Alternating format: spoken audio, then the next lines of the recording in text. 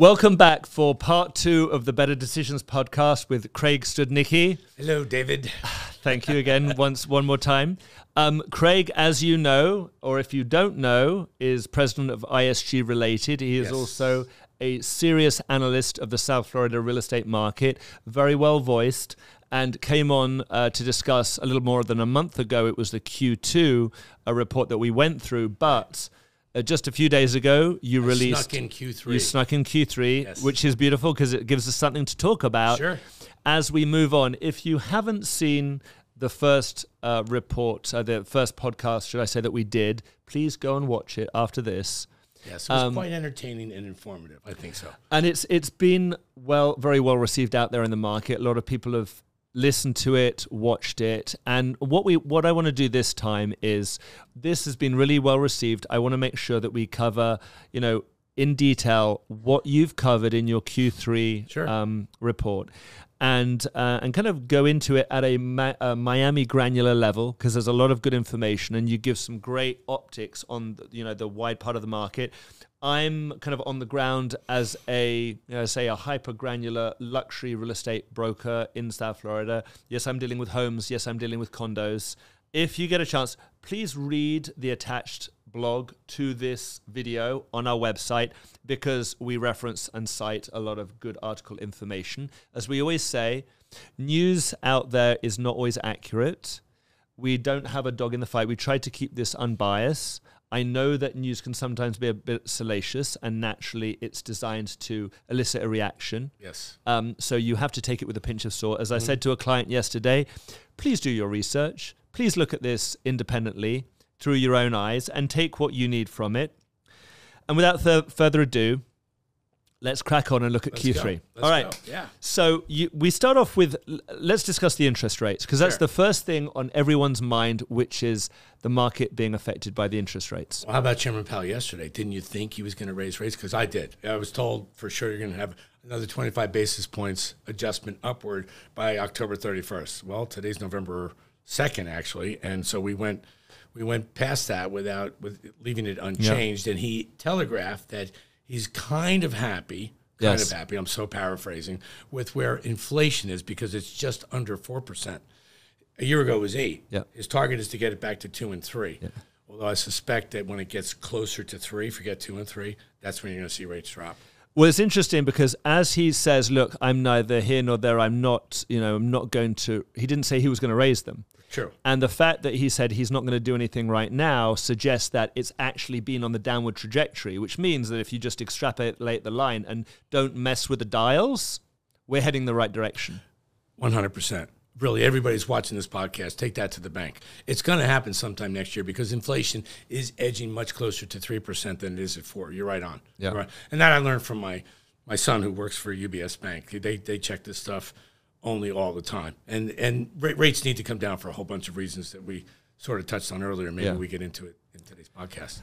Absolutely. And as we look at that and we then look and reflect on the local market, we were looking at seeing how the general economy is being affected, because one of the things that as we sit here in Miami, we do appreciate that New York and California, where you sit there and things aren't as, say, buoyant and as strong as they are in the Miami market, that it's hard to say how can you be so bullish about the Miami real estate market? Because if you're sitting out there, you don't see what we see. Correct. Most importantly, you don't feel it, because we do work off our feelings. We're human beings. We're naturally driven off our emotions and what we've observed out there.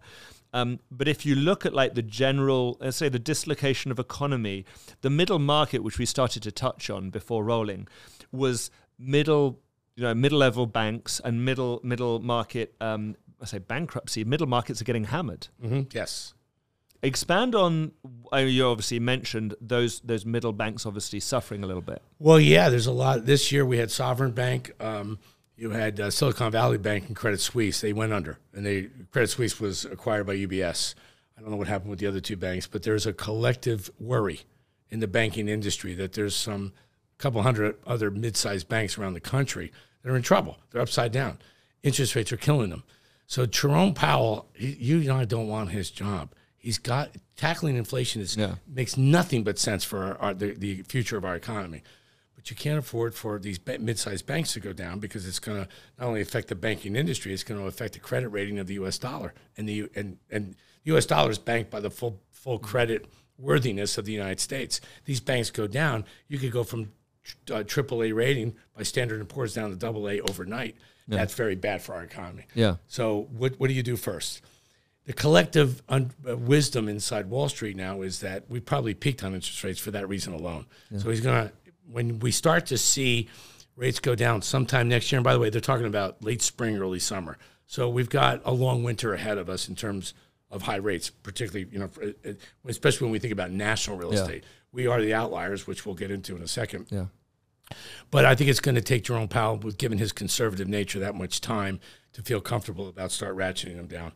And then who knows what happens after that. Well, spring, summer, from a real estate purchase perspective, is really just around the corner. If you think like you're carrying your mortgage for 6-9 months and then rates are going to drop, that's not terrible. That's not too hard to do when you're thinking about your 30-year mortgage. Mm-hmm. What's interesting, what I noticed was we started to talk a little bit about the commercial markets, and we're going to get into the engine of the economy and how business is running, because when we get into the residential, they can and will spend, whether they're going to buy a primary home or a secondary home. But within New York, and we were touching on this, and as we look into the commercial markets, the office, mm-hmm. We get into that fact that, you were saying, and I'd love you to say directly out there so everyone hears it, what was being seen in the commercial markets, the office space in New York, and particularly New York, because that's obviously the biggest hub.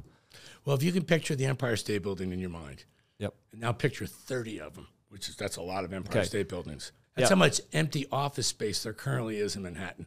And when you and I met to discuss Q2 like a month or so ago, it was 26. Now you're up to 30 buildings of empty office. So they got 4 more Empire State Buildings are now empty. From the time that we spoke like a month ago mm-hmm. to now. That's a scary curve. And it's a scary trend line, and the banks are all over it, and they're very nervous because the landlords are kind of giving up. The landlords are giving up because a lot of the business owners are giving up. They're giving up in this sense. Remote working became super popular because of COVID. Well, now the employers who bitched about it are now accepting it and realizing that if the efficiency level of my employees is just as good, what do I need all this office space for? What do I need to pay for their transportation in and out of this city for? What do I have to worry about their safety? Because sometimes you've all heard of accidents on the New York City subway. It's not accidents. Sometimes they're just robberies with weapons. Yeah. I don't have to worry about any of that stuff as the employer. I can save a boatload of overhead if I don't have to pay all these office rents, and my office space is empty anyway. I'm sharing this with you, David, because that's the new collective conversation that's going on in a city like New York, and I'm sure it's happening in Los Angeles, Chicago, and San Francisco as well. Chicago for sure. I mean, we have the same stats coming out of Chicago. But if you imagine that, so on one side, this is a statistical fact. This isn't like an opinion. This is actually mathematical fact of what's available in, commercial Class A office space in New York. At the same time, we moved to Miami for a moment. Yeah. And how much occupancy do we have for Class A office space? 1 or 2%. It's just the opposite. I'm saying 1 or 2 because somebody's moving out, somebody's moving in. But here's the crazy thing, and I'm kind of jumping all around here, but we've got to cover this.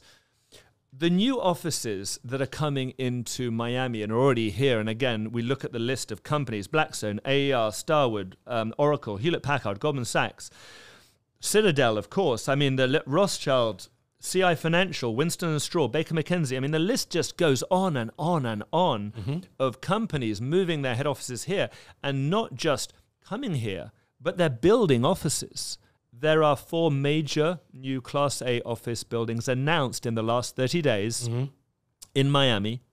There's very little available right now, but they've announced 1.5 million square feet of new office space on 68 floors just for one Brickell City Center. Now, I know people are watching this, they're in the residential market, they're thinking about buying a house or buying a condo, but it's kind of like if you build it, they will come. Understand the engine. They're building it because they have come. Mm-hmm. They need somewhere to work out of. And those people are high earners. I mean, you talked about, when you get to the very high end of the market, the people who are making this kind of money to live here, to be in these offices, these aren't entry-level workers. These are top-level employees. I think I may have mentioned the Citadel folks, the top 50 executives of Citadel last year, each earned in excess of $30 million. We're talking each. We're talking about some serious money with some serious investors, owners of real estate that are coming here. But you said something that was absolutely true, and a lot of people haven't figured out what you just said. They came here in part because of Mayor Francis Suarez. He did a hell of a job selling Miami during COVID. They came here because of Tax Reform 17, because Florida was a big winner from President Trump's tax reform in 2017. And they came here and they found residential real estate and they found the climate extraordinary. Then they said to each other, hey, we need some office space.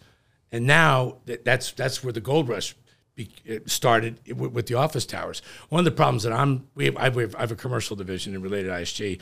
The president is an extraordinary young man named Thomas Ulichin, and one of his constraints is when he's pitching these companies that are coming here, they're not so crazy about the pre-construction office towers because they need stuff now. Interesting stat I heard. I wish I knew the number for Manhattan, but I know it for Chicago. There are 34 office towers in Chicago that have 1 million square feet plus each. Miami has 1. Wow. Yeah, that's a wow, isn't it? Because when you consider all the people that are coming here, the transfer of wealth that's coming here, the businesses that are coming here, I'm guessing Miami is on its way to building 34 office towers, or we're certainly going to need them. Again, the outlier. We're the complete exception to everything else that's going on. Well, this is the thing. Look, if you've got 30 Empire State Buildings that are empty, and those companies are moved out, where are all the people? Where are they going? Yes. Where are they? Yeah, well, that was the first problem, is finding them housing. And, the good news is there are a lot of multifamily in rental buildings that are coming online. So for the middle-level employee, they do find housing. It's the upper end that we're having some problems satisfying because we're running out of inventory.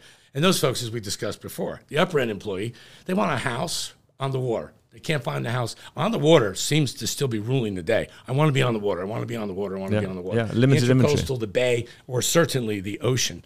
And when they can't find that, then they're asking us to take them to, when they can't find the house, they're asking us to take us to the water. And now you and I, as we discussed earlier, we're having a hard time finding inventory on the ocean, on the intercoastal, on the bay. Absolutely. We actually have. So off the bat, given this is Q3, I dug into the numbers and I said, okay, let's do some research into this and look. And given the fact that we're sitting here in our office in South Miami, surrounded by Ponce Davis, Pinecrest, Coconut Grove, Coral Gables, all the markets that the primary buyers who often will move to Miami move and focus heavily on here. They also buy on the beach, don't get me wrong, and other areas, but the highest concentration is here because it's very commutable to Brickell. And actually to offices in Coral Gables, which is also undergoing a big boom as well. Mm-hmm. But we looked at the family market and that mid-range, the ones who are affected by the interest rates, coming kind of back to that comment where people are saying, okay, so, markets are slowing all across the US. I've interviewed the top agents since our last podcast. I've interviewed, and that's coming out soon, I interviewed the top agents, the top number one agent in each city in America. They're at Douglas Elliman. I asked them the very question, how are you finding sales? How are things going? And all of them said the same thing, which is sales have slowed. Mm-hmm. Dollar per square foot hasn't dropped. Why? Because there's a lack of inventory. All over the country. And there's a lack of inventory because a lot of the people who live in homes have baked in low interest rates and they don't really want to jump up to 8% because it means a much higher cost of living. It's a big, big jump. Mm-hmm. So when I looked at, for example, statistically, I looked at the 2 to 8 million range, and just in Coral Gables, last year sales for the period was 376, and it dropped to 301, which is 25% down from last year. That's my numbers, yeah. Which is a lot. And then if we marginalize the most affected working wealthy group, the 2 to 8, because in Miami we always talk about the middle range, and middle range is not what middle range used to be. I always say that. A couple of years ago, I'd say middle range $2 to $3 million. It's not. It's now $5 million. It's jumped by, it feels like a good 50% or more, which is in line with how much the values have gone up. But there, it dropped from 144 sales to 104 sales, which is statistically 38% drop. And then in the whole of Miami, again, it dropped by 27%. So that kind of drop is just a reflection of the lack of inventory. But, of course, that then obviously bleeds into the condo market as well. Sure it does. And so obviously now we understand, why this is happening. People are still coming in. But the market, the dollar per square foot have not dropped. Correct. And if anything, our comment about all these very, very wealthy individuals, these high-level professionals living in these incredible Class A buildings and want to be in these buildings, that when we look at the top-level sales, and we'll get into that, those are still as strong as ever.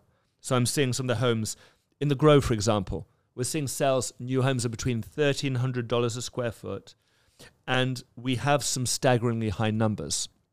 So part of the sales, and I'm noticing in Q3, was products sitting on the market because there are some sellers who say there's no inventory, so I'm not really a seller, so let's just ask a really crazy number and hope I get it. Mm-hmm. So like in the Grove, there are 10 active listings between $1,300 a square foot and $2,000 a square foot, and only one sold over $1,300 a square foot in the last 6 months.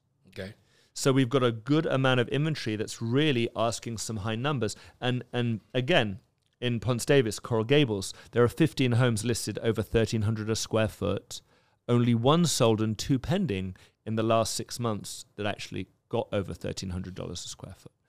So that is, again, it's just a sign of the times. I think that's all, in my opinion, that's just interest rate sensitivity stuff, because people with money have money for a reason. They're very good with it. Yeah. And when they see interest rates this high and they're reading headlines around the country, maybe like the doctor you were talking to me yes. about, Yeah. phoned you from Manhattan.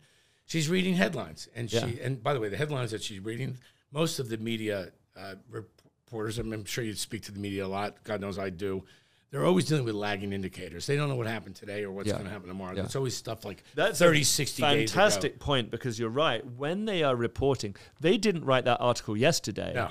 They wrote it months ago. Exactly. And our world, particularly in South Florida, changes all the time because of the population just continues to mushroom and mushroom and mushroom. We're getting bigger. We're getting wealthier all the time. The condos that I know I reported on in Q3, it kind of surprised me. We doubled the amount of sales year over year of condos on the beach from Miami, Fort Lauderdale, and Palm Beach combined of $20 million. I mean, before COVID, you sold 2 or 3 a year in the Tri-County area. We're on our way to selling close to 30 to 34 this year, which is double last year in this high interest rate environment. That's a lot. What's interesting is statistically, when we're doing this, and you said, look, right now, we were joking about how we keep getting information right. We're like, how we're always accurate. Every time we do these reports, we're on the money. Yeah. I've just realized that, given the fact that the news is running 60 to 90 days behind us, right, what we report on now has already happened. Yes, But it's just happened now, but it's not getting reported on by the news for another 9 months. So what we're seeing isn't actually getting out into the public domain for another 90 days. So what we're giving you really is fresh data. We're giving you fresh data. We're giving you 90 days before what the market's really going to tell you that you're going to read in the newspapers. Yeah, this moment right now. You and I are playing Monday morning quarterbacks in games that we both played.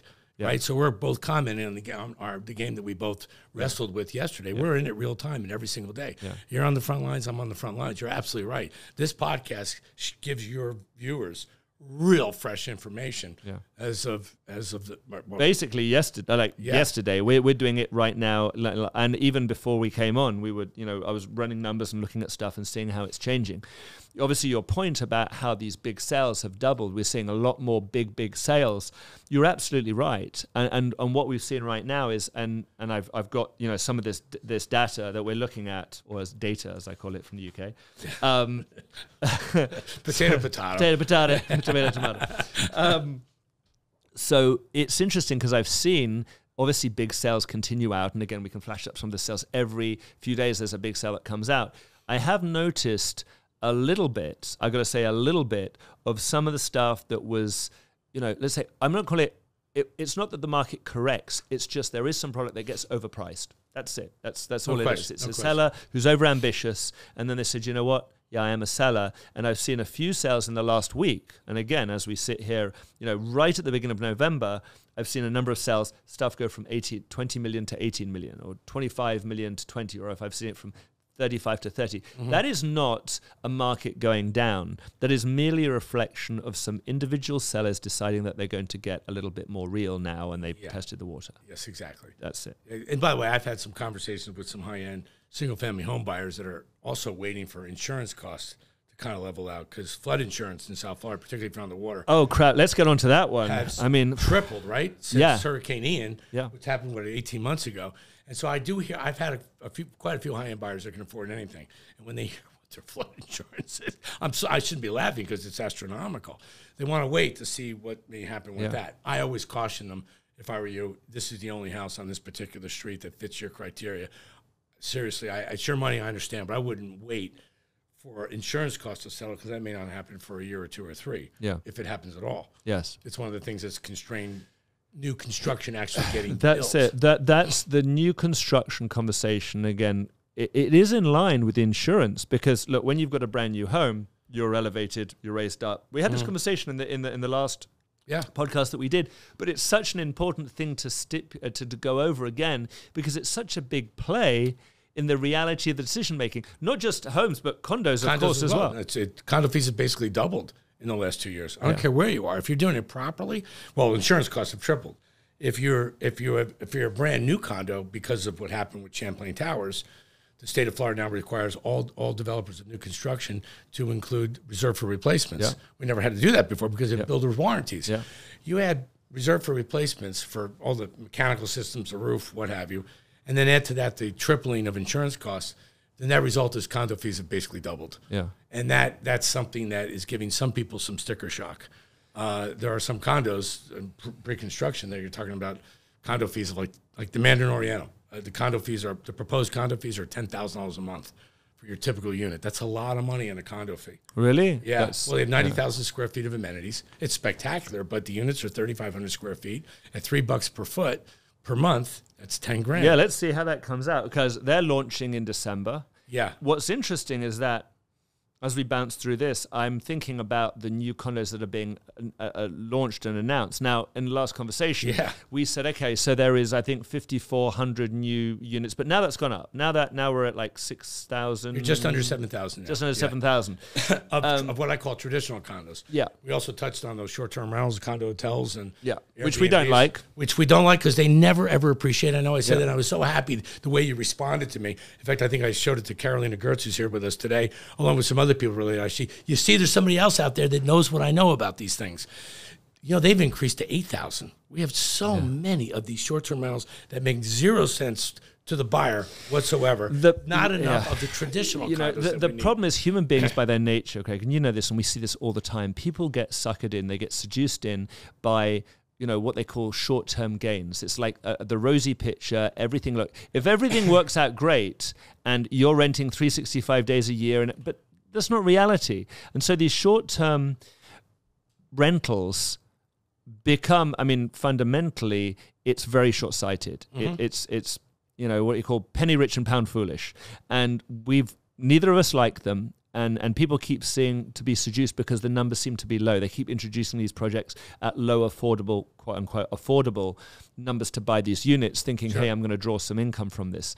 It hasn't worked out well for the housing market, the B&B housing market. That's taken a 20% pullback. Yes, it has. Well, they became kind of a victim of their own success in a way. Airbnb has so much inventory now that the only way they could, generate any rental income for the people that have signed up for Airbnb, that is the property owners, they had lower rates. So now the income went down. In Orlando, Florida, which is probably the Airbnb capital of the world, the rental rates this year went down by about 25%. That's a big haircut. Because you were sold the expectation of making this, and instead it's become that. I just don't. If someone wants, I understand. You're right. The flight capital from South America, I understand. If you're from Colombia, Peru, Argentina, now Ecuador, you got to get your money out because the threat of devaluation is real. Brazil's starting to buzz around, making the same kind of noise. Yeah. And you contact a realtor, and the realtor says, "Hey, I've got something. What's your budget? $500,000." The only thing that they can sell them is one of these short-term rentals. But my opinion, what the realtor fails to tell the buyer is, be prepared. This is something that hopefully you're going to use when you're in Miami, and if you get some income to maybe pay your condo fee, be happy.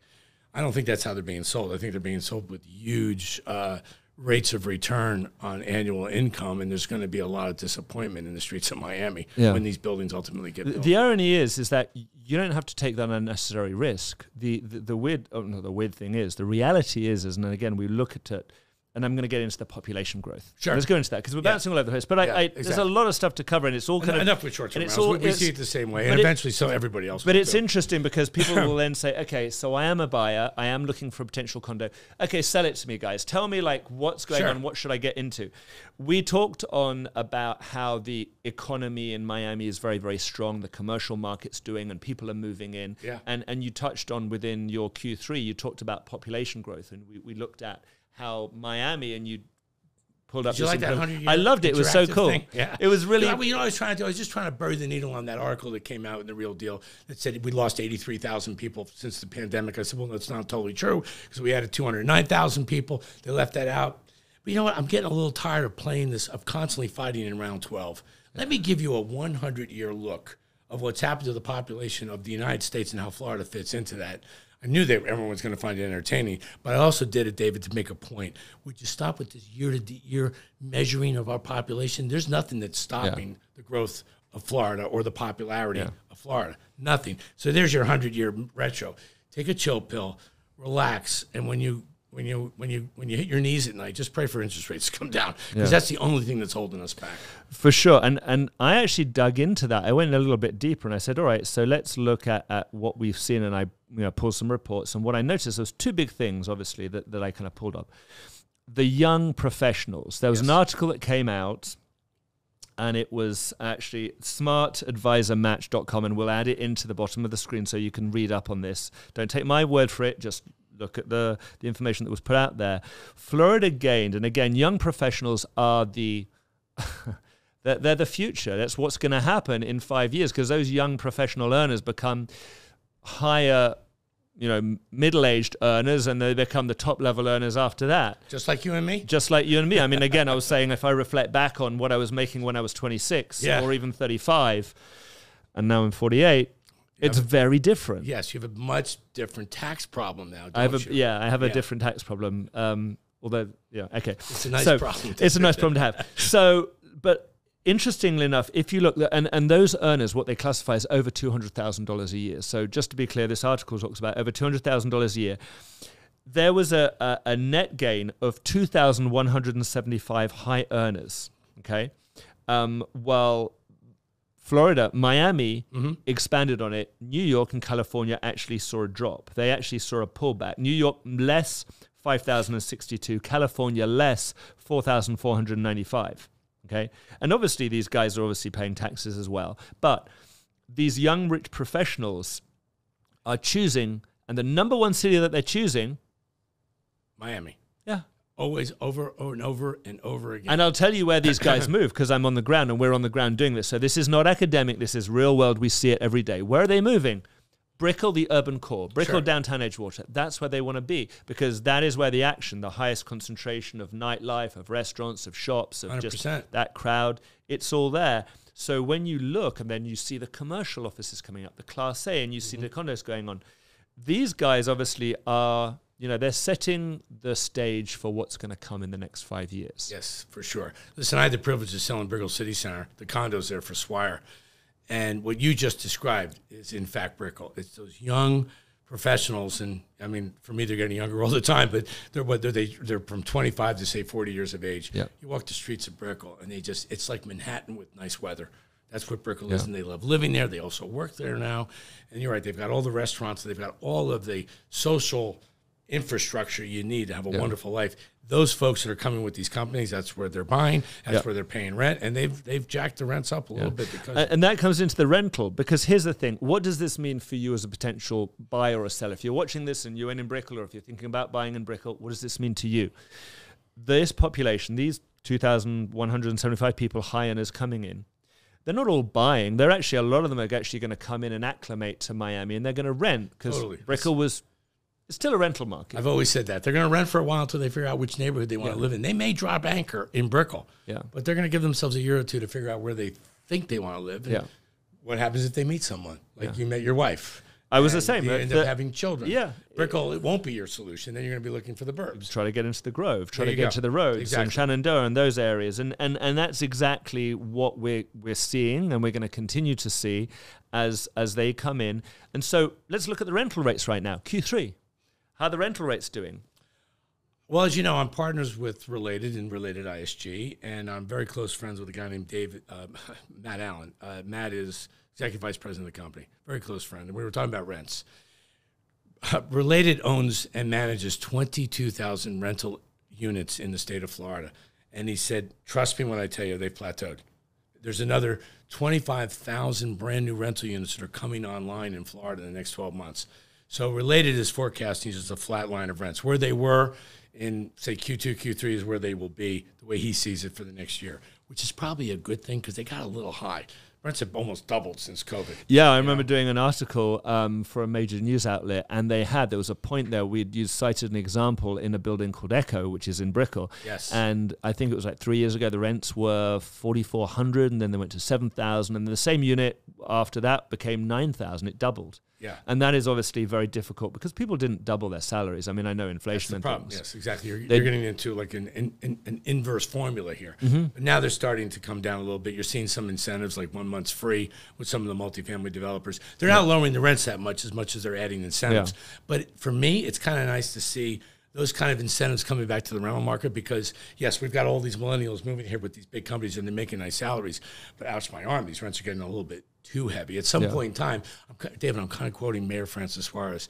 He always says to me when I'm with him, we're always talking real estate because he loves real estate. Yeah, and by the way, Francis, if you get to watch this, please come on the show. Yes, no, I'm gonna put a bug in his ear and ask him to come and meet you because I think, by the way, that will be the most lively conversation. I would love to have him on. Honestly, I've said this. I would love to have him on. He always, he's a great conversationalist, but he always says to me that he's concerned that we're going to become a victim of our own success, which means if we don't start building more housing that people can live in, whether it's multifamily or condos or houses, people are going to be coming here and they're just going to keep bidding up the price of the real estate. Yeah. And eventually we become too expensive. Well, this is why, when we get into that population growth that you mentioned and you look at that 100-year cycle, now we call it population replacement. This is a term actually I stole from Anna Bozovic. Anna, thank you for that comment. Anna's good. She's great. Yeah. She's a regular on the show and we talk a lot. And it's interesting because when we look at the actual population growth, it's population growth of a different demographic and a different income level. Mm-hmm. And that is going to continue. And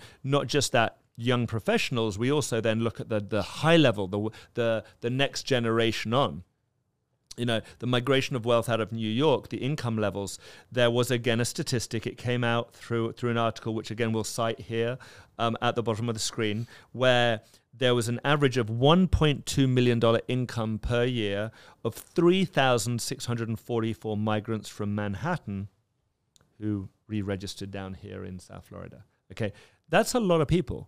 And you might not think it sounds like a lot of people in the grand scheme of things of a city population of 6 million, but what you are talking about is those people coming in and they're looking for the high-level real estate. How many deals happen over $4 or $5 million every year? I can tell you that 3,644 moves a needle. 3,644 new transactions at that kind of level absolutely moves the needle. Totally does. And by the way, they're feeling it in New York too. There was a resale that was publicized a couple weeks ago at a building called 432 Park. Beautiful building. Mm-hmm. It's only 5 years old.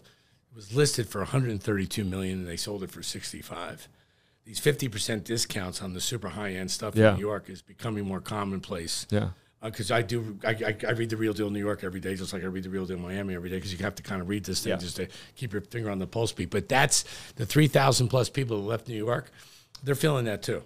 It's not the other way around. 3,000 people were moving into Manhattan. That $132 million would have gotten a lot closer to list than 50% off. And those deals that are happening, and I'm going to cite, thank you for that, because that segues perfectly into some of the deals that we've seen in the last quarter and that we've actually seen also through this year of the values that we're seeing and the costs of real estate for some of these top-end sales. I mean, we have Sunset Islands. There's Eric Schmidt, who is he's a latest billionaire to start amassing real estate collections in Miami. He just bought half a dozen properties on Sunset Islands for $140 million. Ken Griffin, obviously we know his story. He's been buying up real estate like it's candy. Jeff Bezos. And again, I know these guys might seem like outliers, but there's a lot of other big sales that have been happening throughout the single family market that are, a $20 million sale doesn't seem surprising anymore. I understand that sales slow down, but you don't have that much of that much product out there in South Florida. So if you're a high-end buyer, now it's a case of I'm buying this looking long-term. And real estate as a buy-up right now kind of reflects on what you were saying in your, again, coming back to your Q3 report, right. You cited Warren Buffett and the bullishness of buying up real estate. Can I tell you how I found that? I was sitting in my home on a rainy Saturday because it wasn't very friendly for golf that day. So I'm preparing my Q3, and I see this video advertised on YouTube about Warren Buffett forecasting a 2024 gloom and doom for all real estate. And I went, oh my God, Warren Buffett thinks it's going the other way. So I double clicked. I'm starting to learn a lot of those ads in YouTube. They give those negative it's the opposite of what they're actually going to say. Exactly. I learned the market's exploding. Actually, no, it's not. Yeah, no. So I opened it up. Next thing you know, he's taking these major buying positions in all these publicly traded single-family home developers. And then I kept listening, and like you, I started doing it. It was a rainy Saturday. So once you're in that rabbit hole, David, you and I have similar DNA. Once you're in it, you can't stop looking for more data.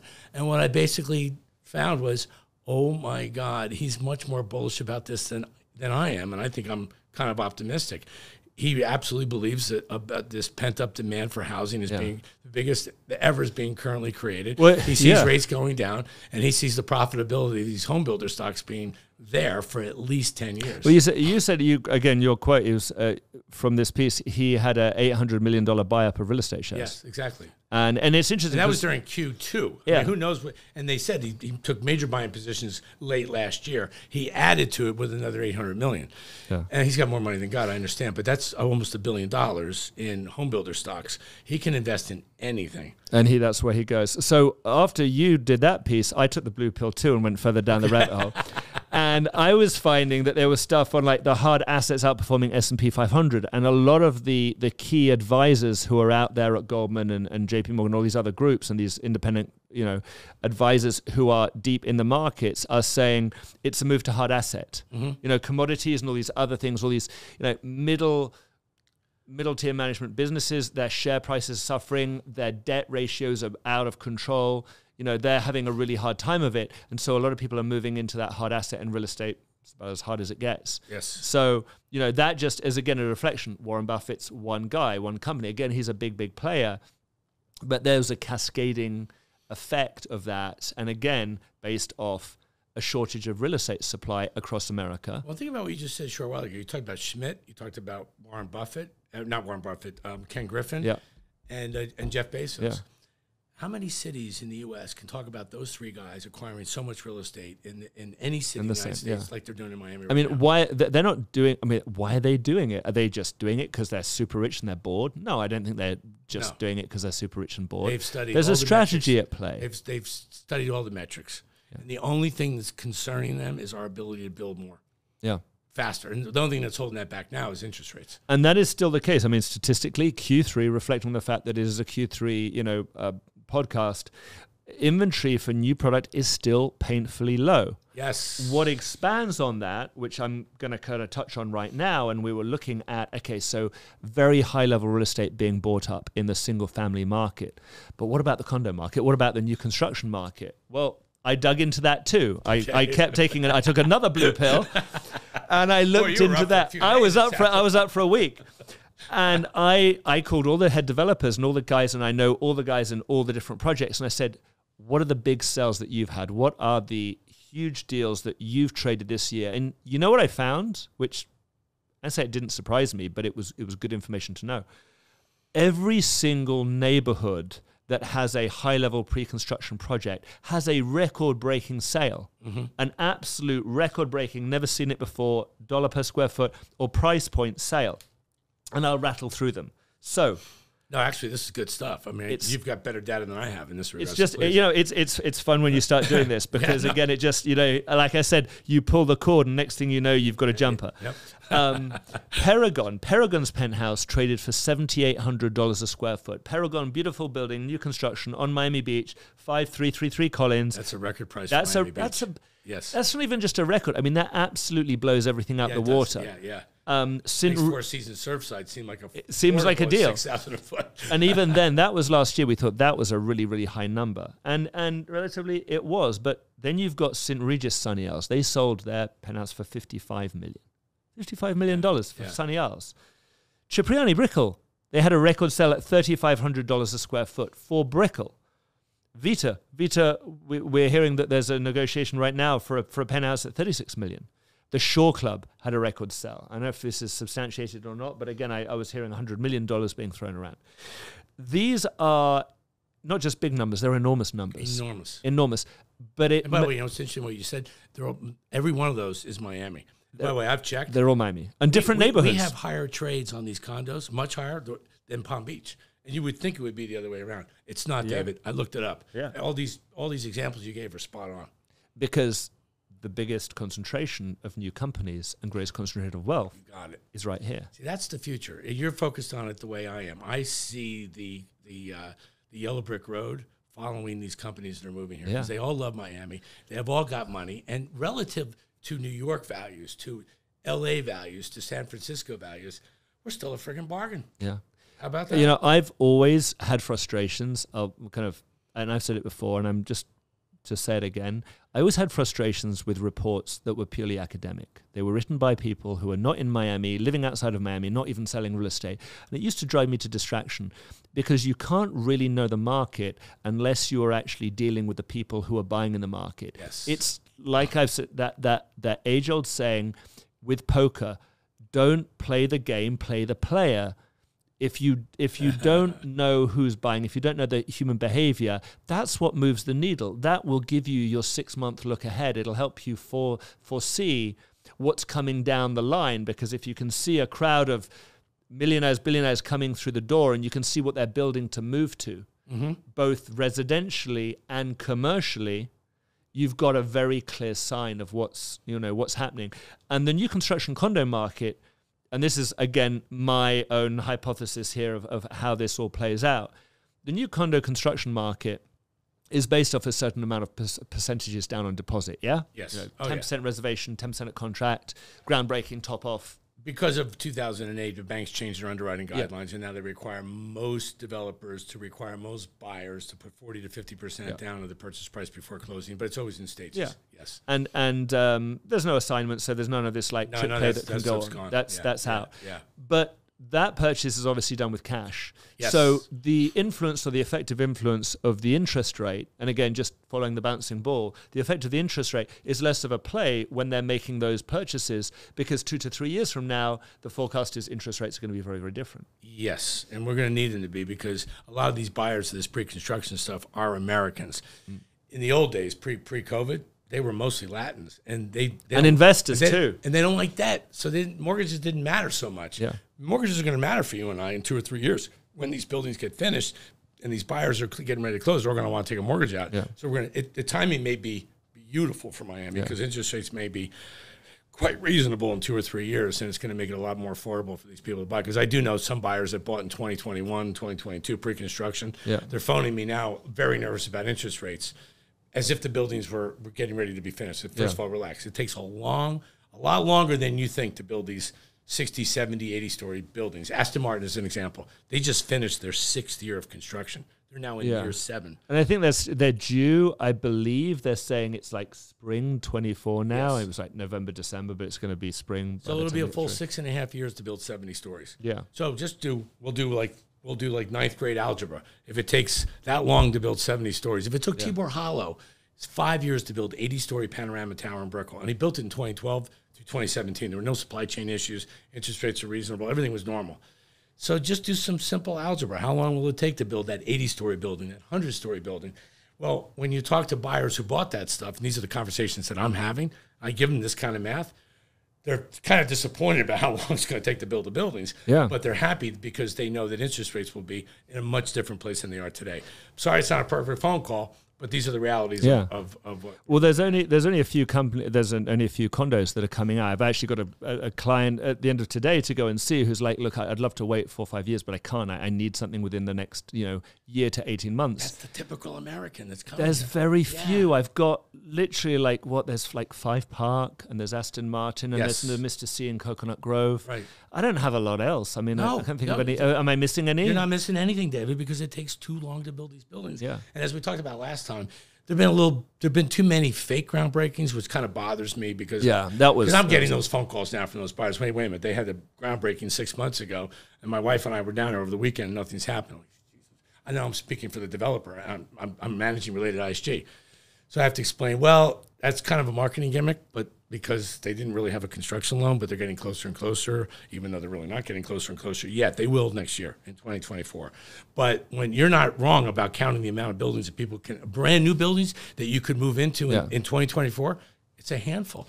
That goes back to Suarez's concern that we may become a victim of our own success. The victim of our own success is one of those things that, again, when you consult and you're looking, and we both deal with pre-construction buying clients, and again, we can reflect. The great thing is because we do so much of it, we can reflect on the backstory of all those people that we've dealt with in the past to look forward to see how we can help those in the future.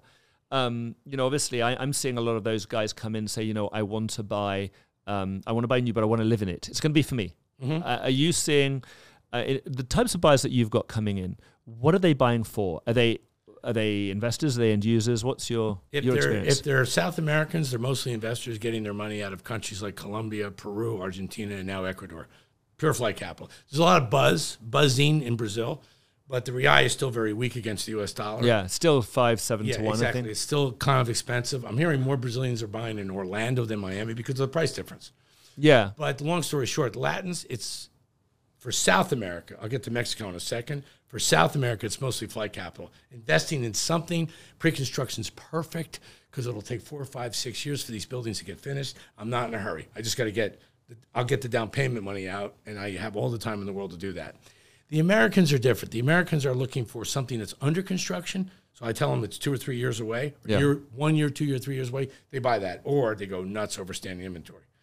Since there's not much standing inventory, particularly on the water, that's why you and I are seeing these prices continue to go up. Because these folks are coming with a lot of money, David, especially if they sold their principal home. Because if they sold their principal home, they don't have a capital gain issue if they reinvest the gain in their new Florida home, which is their principal home. So that and the cash that they're coming with.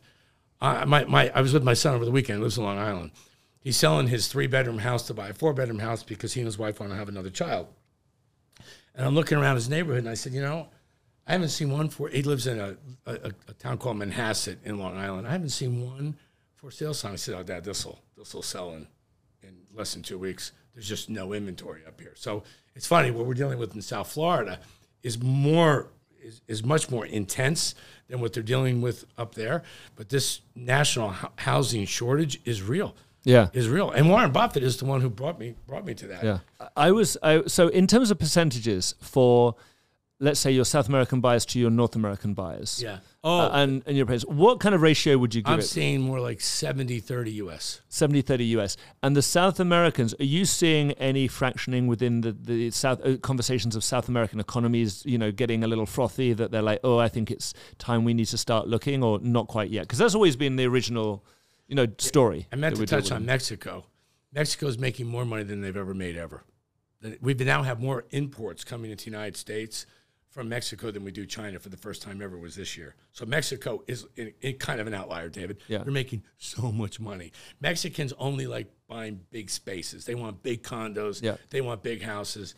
And I'm not saying price is not an issue, but it's really not an issue. That is a wealthy country now. Yeah. So when it comes to Mexico, I'm seeing robust buying, big time interest, particularly in hard assets like real estate. When it comes to the other countries, it's strictly flight capital because they're scared to death of their communist presidents. Yeah, you got Petro in Colombia. Well, now they have a runoff election going on in Argentina, but there's a lot of uncertainty in Argentina. You have a communist leftist that's getting reelected in Ecuador. You have Lula, who got reelected in Brazil. None of these guys are left of left. So you've got panicky money, flight capital coming here. It's not so much that they're thinking about you. I'm not seeing a whole lot of users. I want to buy my second home on the Intracoastal. I'm not getting that as much. I'm getting a lot of the frothiness is coming from the fright that their Colombian pesos are going to be like the Venezuelan bolivars if they don't move it. Yeah, but that's their mindset. Yeah. So, that's why a lot of them go to these short-term rentals because the price is low. But those of you who do a little bit more research, you can find even resales. I see some of that money buying resale, say in Brickell Avenue, say Reach or Rise resale.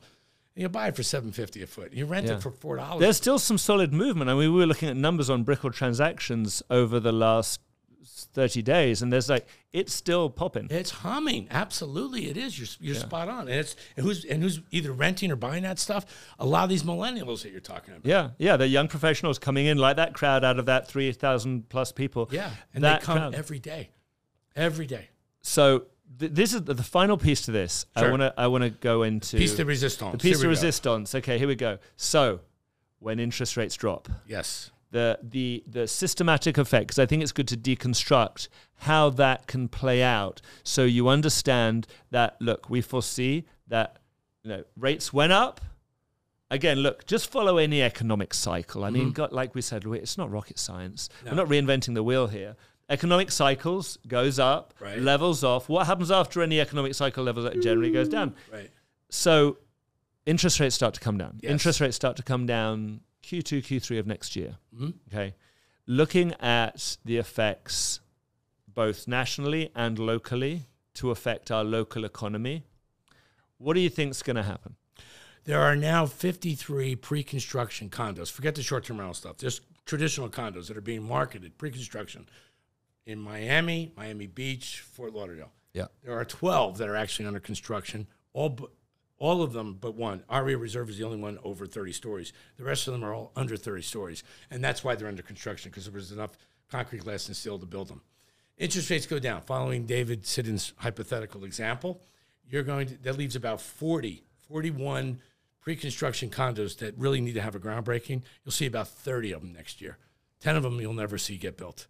And the reason I say that is because if they were underwritten in late 2020, they didn't sell them for enough money. Because construction costs are up and they're not going down. It's just, they're going to down by 5%, but they're not going down by 30 or 40%. Yeah, which is why you got to choose the right building, and that's what we talk about. Yes, exactly. And we know. So I think you're going to see 30 groundbreakings next year. I think, assuming interest rates come down, you're going to see the average price of a house. I know this is going to sound nuts. Go up by anywhere from 15 to 20%. 15 to 20%. Yep. That's a big bump. That's a huge bump, because I'm telling you, this pent-up demand is real, and there's just too many people moving here. Condos I see going up about 10%, not as much. Listen, I'll tell you a secret. On the David Sidden show, when I did Q3, I linked all the condo inventory and the single-family home inventory together, because the single-family home inventory in South Florida is scary low. And I didn't want to frighten people. I promise you I didn't. Yeah. So I linked them both together. And linking them both together, you're still at an all-time low, of residential inventory for sale, whether it's a condo or it's a house. But the reason I'm being so bullish on single-family homes, assuming rates go down by 100 or 200 basis points, which is not much. It's not much. It's not much at all. You could see prices of houses go up by 20% next year. The demand is still coming. These 174 companies, I got that from Mayor Suarez's office. I think maybe when I was here a couple months or so ago, it was 163. Now it's up to 174. 62 or 63 are already here. The rest are huge companies that are. That's a lot of people. That's a lot of people, Craig. Yeah, but it's only a third. I know that's my point. Coming. That's so many. Common sense says there's got to be more than 174. It's simple. It's literally math, isn't it? I mean, like it's math. 1 + 1 = 2. So on those rainy Saturdays when I'm taking my blue pill and I'm going down my data rabbit hole, I start putting all these macro facts together and go, oh my God, if the population continues to grow the way it's been growing, if these companies that are now 174 become 210, David, if you've got a house near the water or on the water, it's going to fly. Well, I've got another variable to add into this equation, and we talk obviously about people domestically, and again, getting into this, okay, so rates come down. No, I can actually go out and I can buy something. It's a little easier for me, and maybe some inventory frees up because people then want to move up. Yes. I call it, and I kind of coined this, I call it upscaling musical chairs. Because what's going to happen is that everyone moves up. Everyone moves up the next level. Everyone dances around the chairs, and they get to move to a nicer chair. Yes. So they go from an office chair to an easy chair lounge, and then they're going to go to, the Queen's throne. Yes. But it's not just Miami. It's the guys in New York and California. I deal with a lot of people who are elsewhere, Boston and New York and LA, and they're saying, I'm selling my house. Or they were going to sell their house, but interest rates again start to reflect and control them. But when rates drop, they're buying markets, and their markets are short of inventory too. They'll sell, and when they sell, that's their window to now move out because they've wanted to. But I've got a lot of people And again, this is human behavior reflection. This isn't not just statistics. It's the reflection that I have with calls dozens of times every single day, every week, every month, where they're saying, as soon as I can sell my property, as soon as rates come down, then I can afford to buy in Miami. I can afford to get out. So you're going to see more people moving, more of that jumping ship. And as the policies in New York and California are still not getting any better, and vacancy rates are still going up, and businesses are not being treated in a very friendly manner, and our lifestyle here is still second to none, then we're going to get more traffic flow again. And this is all pointing down the yellow brick road to the Emerald City. And it does depend on rates coming down, because we desperately need to build. Yeah. We need to build. We need to build a lot more condos. We touched on this last time. Miami is stuck between the Everglades and the Atlantic Ocean. Yeah. So the only way we can accommodate the kind of growth that we're experiencing is we got to go vertical. We're very landlocked. I mean, even when you get into the neighborhoods, again, once you get into the luxury sector, which we're dealing with, and I'm particularly dealing with all the time, is everything is that one side of 95, of US 1. It's all the coastal stuff. Right. Coconut Grove, I mean, it's just up the street. Yeah. US 1 on one side, water on the other. You drive through it in 10 minutes, teeny tiny. There's not a lot of room. A lot of appreciation in that little town the last 5 years in Coconut. A ton. A lot. So from 5 years appreciation, how's it going to be in 5 years from now? Again, rates may be a little bit higher, but if they're stabling off right now, marry the house, date the mortgage. Even I actually had a chat. Finally, JP Morgan was telling me last night at an event, hey, we will do loans now, which are variable, and obviously they'll go to your favor moving forward potentially, and most likely. But they were doing 0 down for these high-level earners who have a lot of liquidity. And, of course, they'll give them 6% on a CD, and that means they're paying a point and a change on their mortgage. And again, they're getting, I think, the big guys, the banks dealing with the very, very high-level earners, they're getting very creative. Yeah, they are. And that's going to push that creativity will push that luxury market further up. I got pitched yesterday hard by Citibank to get involved in mortgages with related ISG. And I asked this guy, I said, are you offering all of these? They've got a 95% LTV package with no PMI, and they'll pay $700, $800 towards closing costs. I said, whoa. Is this a national program? No, it's for South Florida. Okay, I got it. So they're treating us differently. Yeah, as they should. If you ran the bank, you would too. Well, you'd look at the risk. Who's risky? Who's not risky? Where are people moving to? And what kind of people are Because moving these guys have calculators and they know how to add up. They sure do. A little faster than perhaps everyone you and I. Watches this. Look, I like to think that everyone who follows us is more analytical, more thoughtful, more understanding, and does their research, because they don't just sit there and read the national press and say, well, I'm just going to regurgitate what I saw in a national magazine, which has been generalized or sensationalized. But this is obviously backed with all the data. I always thank you for doing this with us. We will continue this dialogue journey. As I told you, I use you as a reference. And likewise. I use Anna too. There aren't that many resources that I can use when I'm preparing my Miami report, and I take a lot of personal pride on it, because I want to be right, and I want to be a little dynamic, and because we've got a bunch of agents that work for me, and they rely on me to point them in the right direction. I get sometimes stymied by, oh God, what do I want to say about that? What do I want to say about that? And I watch your podcasts. You are definitely one of my references. So yeah, I would love to come back anytime you like. I will twist the arm of Mayor Francis Suarez. Please. Because I suspect that when you're here, I mean, you're going to have to cater it, because you guys are going to be talking forever. Well, he lives down the street. He literally lives down the street. He's actually one of the neighbors to Millie, one of our marketing directors. I mean, lives across the street. So he's one of the most genuine people I've ever met. He just happens to be the mayor of Miami, and as I said before we started, his term ends as mayor in 2 years. Who takes his place? Yeah, I don't want to be that guy, because that's a tough act to follow. It's a very tough act to follow. Yeah. He's maybe been the best mayor the city of Miami's ever had, and that would include his father, who I have a lot of respect for. But nobody put Miami on the map. Miami is getting it right on a national scale, and you look at the other cities and the other states. Miami is getting it right. And it's just a testament, and you can see that going on. As much as people like to throw stones at glass houses, it's true that we're getting it right, and we're getting it not just right, but we're still getting it right. 3 years on, we're still getting it right. We're still doing, and they're still getting it wrong. And even through this funky time, because this has been a funky time. COVID. I was watching a podcast by Barry Sternlicht not a podcast, some kind of, maybe it was a podcast, I don't know. And he was talking about the slowdown in real estate around the country. And he said something that was pretty interesting. This time it's not the developers' faults, because usually in the past we've overbuilt. This time it's a virus. And I thought, wow, you know what? I don't know why I didn't think of that myself. He's right.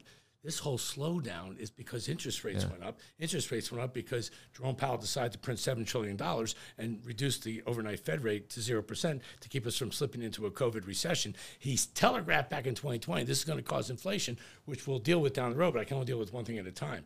But Barry Sternlicht, he summarized it beautifully. This whole conundrum we're in was caused by a virus. And Miami, I think, has navigated through it as well as any city in the world. Yeah. And at a granular level, once you're in Miami, you're trying to understand the different neighborhoods. And again, ISG related, you get the agents are reporting back to you every day. People are coming back to you and say, okay, because you're the boss. Like, I'm going to tell you what's going on here, all over. And the same thing, I have 10 territory managers that are coming back to me and telling me, David, I'm on the ground in Brickell, on Miami Beach. I'm, the Grove, the Gables, Sunny Isles. I guarantee those are the most fascinating conversations you have. You know what? They're real. Yes. They're real conversations with real people, real experiences. Exactly. And they're on the front lines, and they're coming back to you with dirt on their face, like, you won't believe what I just went through. And multiply that times 20 or 30 conversations a week.